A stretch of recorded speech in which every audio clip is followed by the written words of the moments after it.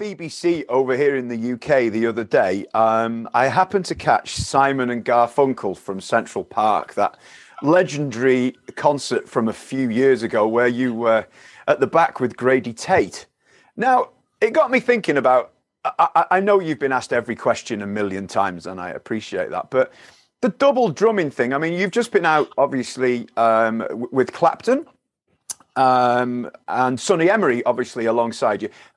How do you find playing double drums, Steve? Is there a certain approach you take to that? Well, I mean, I would take a simpler approach and try to play a lot, as much as you can together. Yeah, you know what I mean, for the groove and for the feel. So I like it, especially if the other drummer likes to do the same thing, and it can be fun. I mean, it can be powerful and exciting, but not in a way where you got to guerrilla it, where a way it's like you just got two guys doing the same thing, and it's big automatically without you even forcing it. Sure. The thing with the Central Park one was like when Paul started to rehearse for that, I wasn't available for the first rehearsals. Okay. So Grady was there, and we're all friends. So Paul, just included Grady, and we both, when I came, Grady stayed, and I just, joined in, and it just seemed like the normal, correct thing to do when you're dealing with, musicians on the level of the musicians that Paul was working with, Of course. I mean, and it was a hell of a band, wasn't it? That, let's be honest, the late Richard T, obviously on key. It's just Anthony Jackson on bass, I believe, for that one as well. Was it Anthony? I think it was. It was either Anthony or Tony, but Tony Levin. But maybe it was. It could have been Anthony. I'm not sure, but it looked like it. I was watching it. I caught up again with it the other day, and it's such a great concert. Have you got good memories of that? Because it was a big affair, that, wasn't it? Let's be honest. Yeah, it was. It was gigantic, and the stage was a few stories high. They built it way up, and I mean, any event like that where there's so many things that could go wrong, weather-wise, sound-wise, whatever. But all the stars lined up, and they recorded it, and people still talk about it, right? Yeah, well, hey, they're still showing it, and why not with such great songs? But it's such a relaxed performance from both yourself and Grady, and I mean that. I don't mean that in a bad way. I mean it. It's just so laid back, and when you go into any gig or recording with double drums, is there a lot of rehearsal that goes into it, or is it just an instinctive thing that you do with Grady or with whoever you're playing alongside? On the things that I've done double drums on, there's with stuff. We just started doing it. We just, Chris and I, Chris started subbing. He would ask me to play some nights when he couldn't do it, and we started doing it that way. And then when we started getting called for gigs, they hired both of us, so that was how that happened. With Rick Marotta, a lot of the stuff we just went in the studio, and the rehearsal was in the studio, getting the piece ready to record. Yeah. But with Sonny, we had time, we had a couple of weeks to rehearse. So, it varies. So there isn't any one way, you know what I mean? Yeah. It's like, because I guess it's very different to playing with a percussionist. There's a bit, there are more toes to tread on, aren't there? If you've got two drummers playing, I guess with percussion, just adding some color and a bit of spice to it. But with two drummers, I guess there's more that could go wrong. Well, you just have to. You got to be. You can't just play the way you normally play. You got to remember that there's other guys that are going to be thinking of things to do in those spaces that are going by. And the best thing is when nobody fills the spaces. Yeah. Then you got some guys that are going to listen and pick and choose, because I don't want to play over somebody. You know what I mean? Yeah. It just doesn't make any sense. No. It's like talking over somebody. I'd like to talk about one more album, and again, keeping great company with this one. And this is Flash Harry Nilsson from. I haven't written is it late 70s, 80 maybe? I think it was 78 maybe, or something like that. Yeah. And again, keeping great company with the drummers there. I believe Ringo, who I know was he and Harry Nilsson were friends. Totally, yeah. And Jim Keltner. Yes. So, I couldn't figure out why isn't Jim here? Why am I here? But I'll tell you why, because he ended up doing it. They were doing it at Cherokee Studios, and the Robs, D. Rob and Bruce Rob and Joe Rob, were all really, I had done some work for them when I first moved to LA, and they were the ones that got me the gig with Rod, because Rod was recording at the studio, and they called me one day and said, why don't you come in, Rod? Rod's here and they're looking for a drummer. Yeah. But as for the whole Harry thing, that was my 33rd birthday, I think, or something like that. And I was sitting at home, and D. Rob called me up and goes, "What are you doing?" And I said, "I'm just sitting here." He goes, "How would you like to do a session with Ringo Starr, double drums?" So I'm going like, "What? Are you kidding?" So we went in and at first we had our drums facing each other in the studio, like maybe 15 feet apart. Yeah. Ringo's, I did a lot of work there. So I went out and got a drum sound, maybe took 20 minutes. Yeah. Ringo went out and started hitting his drums, and all of the heads on that kit at that point were black and all caved in. Okay. So he starts hitting the drums, and one time's like sympathetically ringing the next. And we're all in the control room, and the engineer's going, I don't know if I can get these drums to.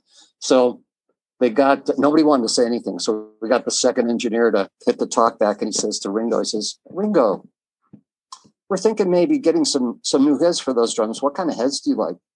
And Ringo said this. He goes, "These are the fucking drums I used on Sgt. Pepper. If they're good enough for Sgt. Pepper, they're good enough for this." And everybody just went, okay. And they made him sound good. Oh, beautiful. I'll never forget that. What's the approach for recording double drums? Would you do it at the same time? Or because obviously it was a different time for recording then, wasn't it, really? Rarely. Yeah. The process of recording, as you know, there's so many ways you can approach recording. I mean, these days, if I was doing those records now, I'd probably rehearse on a big soundstage and and spend time getting the two drum kits to be absolutely gigantic, and then sort of routine the band all playing, and then maybe just capturing the drum tracks and then overdubbing onto those. Back in the day, a lot of it was bit by bit. I mean, each track's probably different. If I was to sort of listen to a track and go, well, how was that done? There'd all be a slightly different approach, but we weren't always playing at the same time, as in the way of, doing studio work. But one of us would probably lay down a basic rhythm, and we'd check that was essentially right, and then we'd just set about overdubbing. I mean, the track Kings of the Wild Frontier, I think that's got we feel, because obviously you're working in 24 track tape back in the day. It's not like digital where you've got an endless number of tracks. So I think we overdubbed drum kits or parts of drum kits, about 13 tracks of drum kits, and that was all reduced down and then more stuff added. I mean, that sounds like quite complex. It wasn't. It's just what we did. These days, that's easy. You just add more tracks in your recording program. But but then you were sort of tethered to the amount of tracks you had. Going back to what you were saying, Chris, about you and Terry kind of working it out, because it's not just obviously to the untrained ear, it might just be two drummers just playing along with each other. But knowing you and knowing rhythm and how it works, those are very, very integral, important rhythms that have been worked out and unified, or call and answer stuff. Really, it's knowing you, mate. You guys went deep to create that sound. Do you know when you, as a drummer, when you work with a bass player that and you like and you feel connected with, you can do something on a drum kit that's got a certain nuance, and your bass player will go, he's going there, I'll play accordingly. So you understand that the grammars that get developed between a bass player and a drummer, it could be a certain look and a certain arm movement, and the bass player will know that it's it's gestural, but he'll play a certain way. With in a way, and if you watch any old footage of us playing, we're watching each other quite a lot of the time.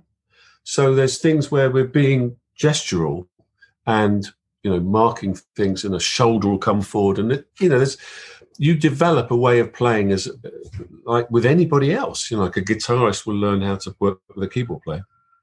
The two drummers kind of grow to work together. And in fact, if the band had lasted longer, if we'd have had another year, I think there would have been some more incredible developments between the two drums, because a lot of it was like, we just get this set up and we just do it, because it was a very quick process. It wasn't like we had hours and hours. Once the ball was rolling, we were flying off to do a gig here or flying back to do Top of the Pops or whatever it was. It was a bit chaotic. So it wasn't like we had luxury time to work the next set of stages out. A lot of it was intuitive. Thinking back to the great first conversation you had with Matty there, and the brilliant thing of playing with two drummers, with you and with Ringo. Did that ever pop up? Not with Ringo again, but did you ever do any other double drum dates? I did. With Jeff Porcaro, we did double drums. How did we miss this out last time? We didn't. Yeah. Who was it? It was a Canadian artist, the Guess Who, the lead singer. God, was the band called Guess Who? Did you say the Guess Who? Yeah, it was the guy who he was. I don't know who that is off the top of my head. Yeah, they were really big for a while. Anyway, yeah, we did. In fact, we did a Percy Sledge tune, "When a Man Loves a Woman," with double drums, which was a lot of fun. Yeah, and I think I did some double drums. Maybe it was just with Jeff and with Ringo, and that's not so shabby either, huh? No, can I just say to you? Can you just hear what you just said? It's just with Jeff and Ringo. So you're sitting alongside one of the most influential drummers that's ever been forever. That's it, and that's your gig. That's amazing. What's the approach for doing double drums? I mean, is there much rehearsal involved in that, or is it? No, it's all knowing that from my end, it's all knowing that this is the guy right next to me that got me into wanting to play in a band and still has me excited about playing in a band, especially his band, the Ringo Starr and the All-Star Band. And I'm just watching him like a hawk. And if he's going for a fill, the last thing I'm going to do is take my hand off my hi-hat, man, and play. I just want to groove and let him, if he wants to fill. If there's something where a fill could be, and I can see, because he leads with his left, I can see, I got a great view of him here. If he's going to do a fill, I'll just keep grooving. And then if he's not going to do a fill, and I think it'd be a great place that we would want to fill, I'll do a fill. But my neck is often, in a good way, sore from going like this. Yeah.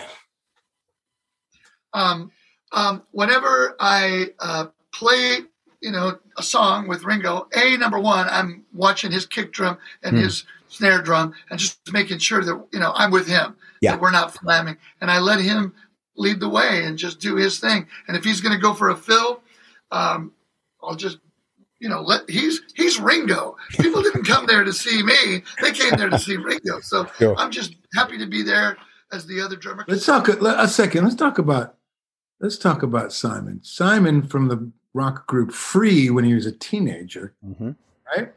But we did get a chance to play together one time in Boston. We played together a few times, and we double drummed at this charity event. And I tend to play kind of loud. And we're set up next to each other. We're playing, I don't remember what songs we were playing.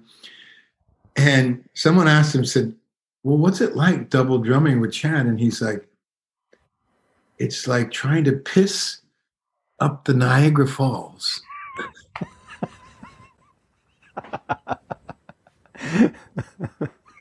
Something like that.